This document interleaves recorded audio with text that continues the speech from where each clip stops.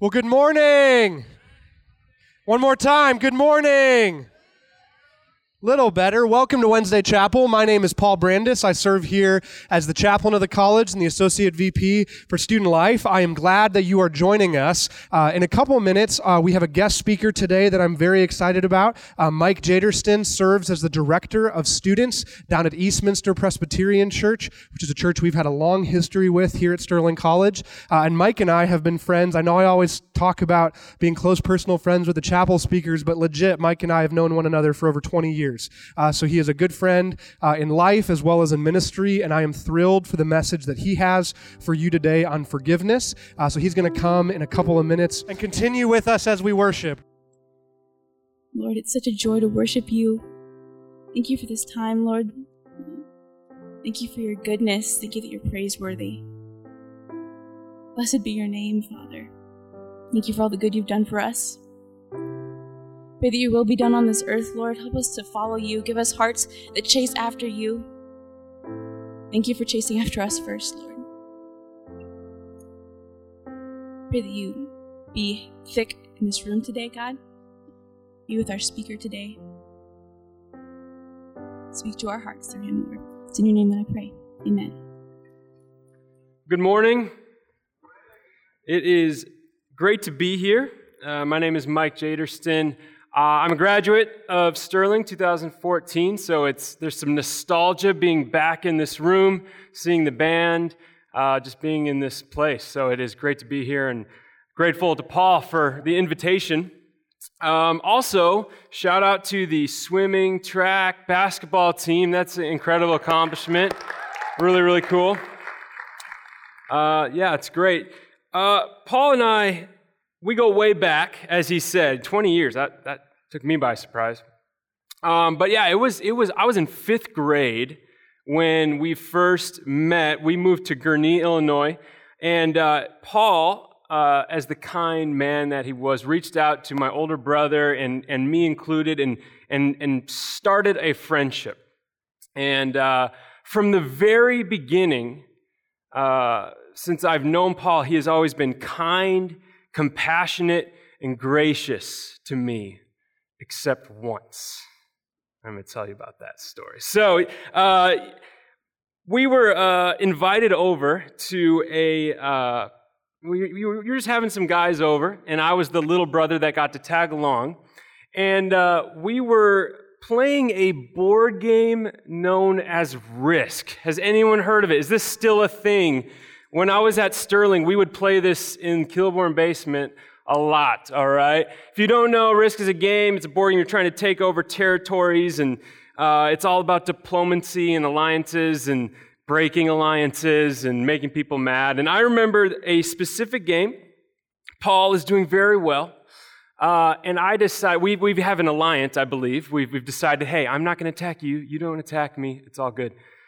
And then I just totally backstabbed him. I blew through all of his territories, and it was a good strategic play. I stand by it. But Paul was not happy about it. And Paul went from kind, nice, gracious, inviting of the new kid to rage monster Paul, all right? And he told me in that day, in that game, he's like, I don't care whether I win or lose. My only goal is to destroy you. And I think you came through on that promise. And by the end of it, we're both just killing each other. Someone else is winning. I'm begging for forgiveness. And he's like, no way, man. And from that day, we still play board games, but we always remember that one day. I would have loved for you to forgive me that moment. But this morning, I do want to talk about the topic of forgiveness. What does it mean to forgive someone? Why should we forgive? And as I was starting to prepare for this message, I came across this quote from Mark Twain. It says, forgiveness is the fragrance that the violet sheds on the heel that has crushed it. Okay? Now, first of all, I know this isn't a violet, it's yellow. Also, this is a fake flower. So the fragrance, that doesn't really work. But just imagine with me, all right? Forgiveness is the fragrance that the violet sheds on the heel that has crushed it. It's kind of a nice image to think about. And as I started to dig a little bit more into this and read more, I actually found out there is some controversy to where this quote is attributed. In fact, it wasn't Mark Twain. He was actually interviewing a patient at, this is from the literature, an insane asylum. And I think a more correct term today would be a mental hospital. But in there, this is what he quoted. So it wasn't actually his words. And so if I were to channel my inner Michael Scott, it may look a little bit more like this, right? You can see there's like a couple Office fans. All right. Right? But I think for most of us, if we're honest, the idea of forgiveness, especially in today's day and age, seems kind of insane. For our society and for our culture, forgiveness is not a category that gets much respect. We are about justice. We are about our pound of flesh. We are about canceling others, right? And you could argue there has been some good, obviously, from some of those things of calling out injustice and evil. But I believe and contend that in the midst of that shift of society, we have lost the beauty and importance of what it means to forgive. What it means to forgive. Now, this is also not that different from the world that Jesus and the disciples were a part of. This world of eye for an eye, tooth for a tooth. Forgiveness was also kind of crazy in that day and age. So if you have your Bibles, we're going to be in Matthew 18. If you like to follow along, I'm going to be in Matthew 18, verses 21 through 35. And I just want us to examine this topic this morning of forgiveness. What does it mean? Why is forgiveness important to us today? I know for some of us in this room, especially if you're been around the Christian story and have been immersed in the church, forgiveness is a word you've heard a billion times. Right? God has forgiven our sins. We are to forgive others. And at this point, you might have even become a little numb to it. For those of you who maybe haven't been raised in the church or aren't familiar with this story, you may be thinking, what's the big deal? Why does forgiveness matter to me today? And I think after we unpack a little bit of this, my hope is that you may look at it a little bit differently. So after a conversation about church discipline, the disciples are still struggling with this idea of forgiveness. They're like, well, how many times are we to forgive? And they say this. Peter came to Jesus and asked, Lord, how many times shall I forgive my brother or sister who sins against me? Up to 7 times? Jesus answered, I tell you, not 7 times, but 77 times. Now, obviously, he's not referring to a specific number. 7 was a number signifying completion, fullness for the Jews. And what Jesus is saying here is there's no expiration to forgiveness. It is something that you must practice and do over and over and over again. And then he goes into a parable. This is where we're going to spend most of our time. Verse 23, it says this. Therefore, the kingdom of heaven is like a king who wanted to settle accounts with his servants. As he began the settlement, a man who owed him 10,000 bags of gold was brought to him. Since he was not able to pay, the master ordered that he and his wife and his children and all that he had be sold to repay the debt. At this, the servant fell on his knees before him. Be patient with me, he begged, and I will pay back everything. The servant's master took pity on him, canceled the debt, and let him go. So this first image and picture and story is a glimpse of the goodness and mercy of this king. There was this huge debt, something that you would never be able to pay back, and yet he cancels the debt to his servant. Now, before we go on, I want to just take a minute and distinguish between 2 related but different words, forgiveness and reconciliation. These are often used in the same, conversations, but they're in this message, I hope to distinguish between them a little bit. Forgiveness is to cancel the moral debt of another, to refuse to make another person pay for what they did. All right? So forgiveness, in a sense, is not dependent on the actions of another person. Forgiveness is something, through the Spirit's help, you can do to cancel, to absolve, to absorb the debt of another on yourself. Reconciliation, which we hope for and God calls us to seek, is when the two parties then can restore the relationship. Restore the relationship. And it is dependent on both parties. It must stem from a place of true repentance, and it is the total restoration of the relationship. And so, as Christians, call ourselves a Christian, I believe we ought to seek reconciliation as much as we can. We are called to peace. We are called to forgive and to reconcile with our brothers and sisters and neighbors. But reconciliation is not always possible, and perhaps in some circumstances is not always helpful. I remember speaking with a high school student, and we were talking about forgiveness, and she raised her hand, and she was talking about this wound that she had, and she said, what if the person you need to forgive has passed away? I'm like, that's a deep question. And in that circumstance, reconciliation won't take place on this side of eternity. But what I do believe is that person and the wound that she carried, she could learn to forgive. Does that make sense? So, forgiveness. The king forgives the debt of the servant. But look what happens immediately after he forgives his debt. When that servant went out, he found one of his fellow servants who owed him 100 silver coins. He grabbed him and began to choke him. Pay back what you owe me, he demanded. His fellow servant fell to his knees and begged him, be patient with me, and I will pay it back. But he refused. Instead, he went off and had the man thrown into prison until he could pay the debt.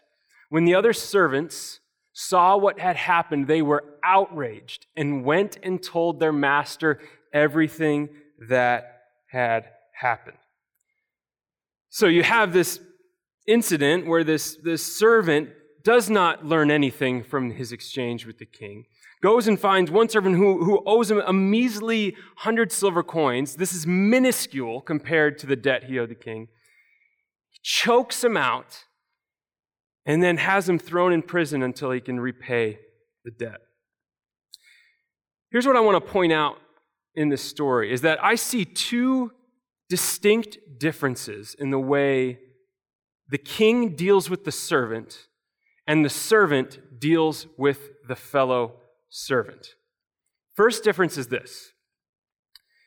The king spoke kindly and mercifully and gently, you could say, to the servant. But what does the servant do to the fellow servant? He chokes him, right? King didn't do this. He chokes him out. He assaults the man. He bullies and intimidates this person. And the master didn't do this. This makes me think back to like growing up in school, and we would have these bullying seminars. Do you guys remember? Did you ever get talked about bullying?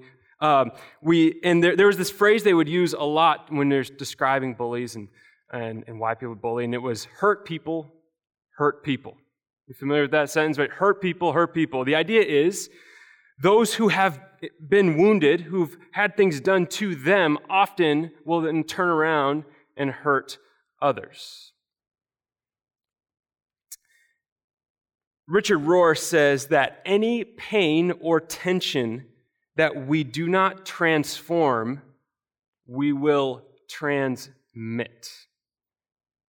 Any pain or tension that we do not transform, we will transmit. What am I saying by this? Hurt people hurt people. If we do not do something to deal with the pain and the wounds and the inflictions we've received as people, to transform or restore it, we will inevitably transmit that pain unto others. through our actions, through our words. This is what we do as broken people. And we'd all agree that in this world, all of us have experienced wounds. We've been hurt, some to varying levels, but all of us can point to moments in our life where we've been truly hurt and broken. And what God is saying, and what Jesus wants us to know, is that there is a way forward in which we do not have to transmit that pain onto others. There is a way of healing, of hope, and of transformation, and a lot of it starts with this idea of forgiveness. Parker Palmer, theologian, says, the cross says the pain stops here. The way of the cross is a way of absorbing pain, not passing it on, a way that transforms pain from destructive impulse into creative power. Transforms pain from destructive impulse into creative power. Those who don't forgive or learn how to manage this pain will inevitably transmit it. They will choke out their brother or sister. They inflict damage on others. They live a life of bitterness, of anger, of resentment, and they would often seek revenge rather than reconciliation. But as I was researching, I found it interesting that it's not just that we hurt others when we have wounds, but this is actually hurting ourselves. Duke University School of Medicine came out with this really fascinating study. They were looking at the causes of death for the people in the United States. And they looked at, cancer, heart disease, and all these different things. And what they came up with, and they titled their study, Hidden Death Syndrome, was this.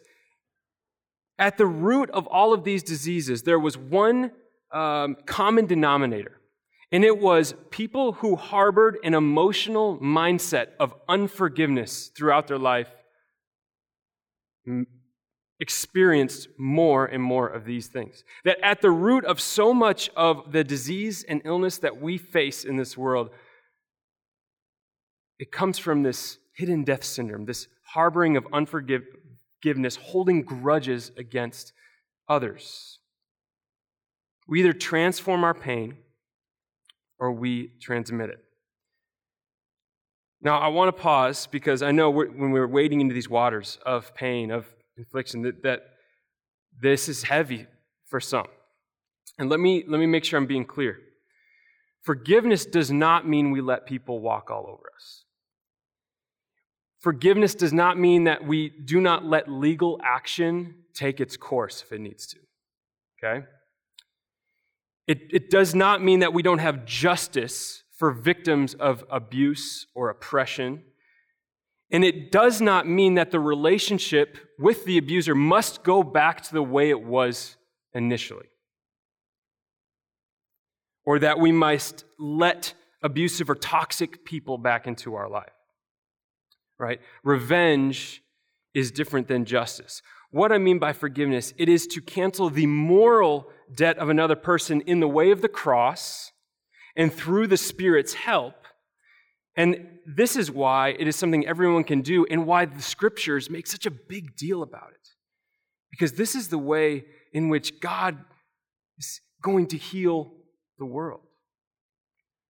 So, that was difference number one, okay? Number two, let's keep going.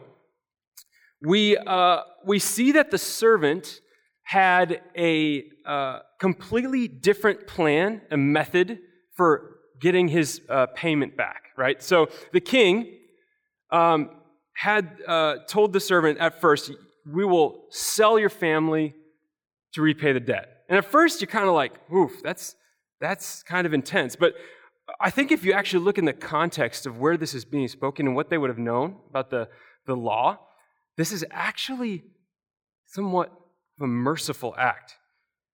Because we see in Leviticus, I think there's a callback to this law. It says, if any of your fellow Israelites become poor and sell themselves to you, do not make them work as slaves. They are to be treated as hired workers or temporary residents among you. Then they and their children are to be released. saying, in this where you are indebted to this person, do not do something evil. But this is a gracious act. But what does the servant do? The servant has the man thrown into prison until he could pay the debt. Not work for me as a hired hand, as an equal, until you make it back. No, this was actually a death sentence. Because the one thing you cannot do in prison is make back the money that you owe the man. So even though it was this minuscule amount, it was actually a death sentence. It's saying, you are going to be put into prison and you'll never be able to make this back. It's an unpayable debt, which I believe helps explain the intensity of the last part of the parable. It says this, the master called the servant in. You wicked servant. He said, I canceled all that debt of yours because you begged me to. Shouldn't you have had mercy on your fellow servant just as I had on you? In anger, his master handed him over to the jailers to be tortured until he should pay back all he owed. This is, at the end, what we see here is not just the king flipping out, but what he's doing, the king is simply giving to the servant the punishment that the servant created for the other. Do you see that? He's saying, if this is what you're going to do to your fellow servant, then you are going to have to endure this yourself. The torture, the imprisonment that you created for another, you are going to experience it. And I believe, in summary, what Jesus is trying to communicate to his disciples is if you do not learn to forgive, you will live forever as a prisoner to your own pain and the pain that you have created and are creating for others. This is how my heavenly Father will treat each of you. We either transmit, or we have to transform our pain through the power of the cross. I saw this the power of forgiveness on a summer retreat. I'm a youth pastor, and we were on a summer camp with a bunch of students, and it was middle school students, and we had a speaker do a practice where they asked all the students to think about something someone has said that wounded them, that they've been holding on to. And they gave them all index cards, and they wrote down what was said and who said it. And from that, they took the card and we walked over to a big fire, right? Youth ministry, we love big fires, all right? So we go to this fire, and the speaker says, okay, here's what I want you to do. Look at that card. I want you to hold it in your hand, and I want you to squeeze as hard as you can. And then when I say, I want you to release it and throw it into the fire. And when you do, I want you to imagine the person on that card burning in flames. No, I'm just kidding. I didn't say that. That'd be awful. Sorry, bad joke. All right. What he really said, I should have crossed that one out. All right. He didn't say that. That would be culty and weird. But what he did say, hold on to it, recover. All right. And release that debt into the flames. And what I will say is the Spirit fell on our group that night. For the first time, we saw students being honest about real stuff that they were facing, things about divorce, of separation, of abuse, that for some reason, when we invited students to say, hey, is there someone in your life you need to forgive, and gave them a space to do so, it was incredibly powerful, incredibly powerful. We have to forgive if we want to see God's healing work take place in our lives and in the lives around us. And I believe, like the little Mark Twain quote, like all of us, in a sense, have been crushed at some point. Like we've been under someone's heel. We've been hurt. We've been wounded. We've been abandoned. We've been excluded. And it hurts, but I believe that the gospel says, and the gospel means that we do not have to stay there. It reminds me of the first gospel declaration in Scripture. If you're familiar, in Genesis 3:15, there's a phrase called the proto-evangelion, the first gospel message, where it says, God says, I will put enmity between you and the woman, and between your offspring and hers. All right, talking about Eve and this serpent, this evil one. And it says, he will crush your head, you will strike his heel, that the serpent will strike his heel, and he will crush your head, crush the evil one. All right? If you're maybe in your ministry classes, you might have come across this.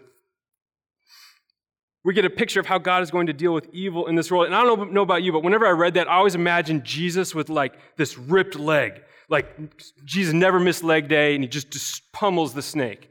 But the scandalous message of the gospel is that the way God crushes the evil one is by being crushed, right? Isaiah 53:5, he was pierced for our transgressions. He was crushed for our iniquities. The punishment that brought us peace was on him, and by his wounds we are healed. Friends, I believe at the cross we see God doing visibly and cosmically what every human being will have to do to someone else. In Colossians 3, Ephesians 4, we see over and over in Scripture, it says, forgive as the Lord forgave you. And this is why forgiveness is so hard. This is why forgiveness is so hard. Suffering is the currency of forgiveness. Forgiveness is willful suffering. You are absorbing the debt on yourself, taking the cost of it completely on yourself instead of taking it out on the other person. And it may feel like death. It is a form of suffering. But the good news is that it's a death that leads us to resurrection instead of the lifelong living death of bitterness, of cynicism, and transmitting your pain on others. I want to leave on a practical note, because I know this is a lot, and you're like, okay, yeah, maybe the Lord has laid someone on your life. You know that there's someone that you are holding on to a pain or a wound or a comment, and God is inviting you to forgive them. How do you go about and do that? I'm just going to throw out a couple of practices that you may experiment with. First one is called reflection using the senses. This will be maybe for some of you who are more artistic, creative. But to imagine the person that has harmed you, and then imagine through each of the five senses what forgiveness feels, looks, sounds, smells like. So what does forgiveness sound like? Imagine forgiveness had a face. What would it look like? If you could hold forgiveness in your hands with this person, what would it feel like? For some of you, you're like, what in the world? All right, then that one's not for you, all right? Another one is a prayer walk. I would suggest that you begin the prayer walk with the image of the person or what happened in your mind, and to clench your fists. And then walk, and as you pray and you intentionally release the debt to the Lord, let your hands open up. Third one would be to write a letter. Write a letter of forgiveness to the person who has wronged you. Tell them what you are forgiving them for. Imagine them sitting next to you and read them the letter. And if you are even so brave, perhaps at some point, read the letter actually to them. Now again, I don't want to oversimplify this. This is tough. The Spirit needs to be at this. It takes time. The reason I called this talk the practice of forgiveness is it takes practice. It takes practice. It takes intentionality. It takes effort. Maybe your prayer right now is, Lord, help me want to forgive this person. But I believe that forgiveness is how God is going to heal the world. Desmond Tutu was a huge person in the apartheid, like the ending apartheid. He was an activist. He said, forgiveness is nothing less than the way we heal the world. Jesus has a better future for you, one where the pain you've experienced can be transformed into something good and beautiful. Would you pray with me? Lord, thank you for this time to be together. I pray, Lord, if there's been anything that's been brought on someone's heart, that you would give them the courage to step forward, to bring that before you. God, this isn't some perfect process. It's a messy, difficult thing, and we know that the Spirit, Lord, you have to work in us. But God, I don't want anyone to be sitting with hurts for their whole life, to have wounds from the past disrupt the good future you have for them. Thank you for giving us an example on the cross. And now as we look to your example, and you tell us to forgive as you've forgiven us, give us the courage and strength to do so. Pray in the name of the Father, and the Son, and the Holy Spirit. Amen.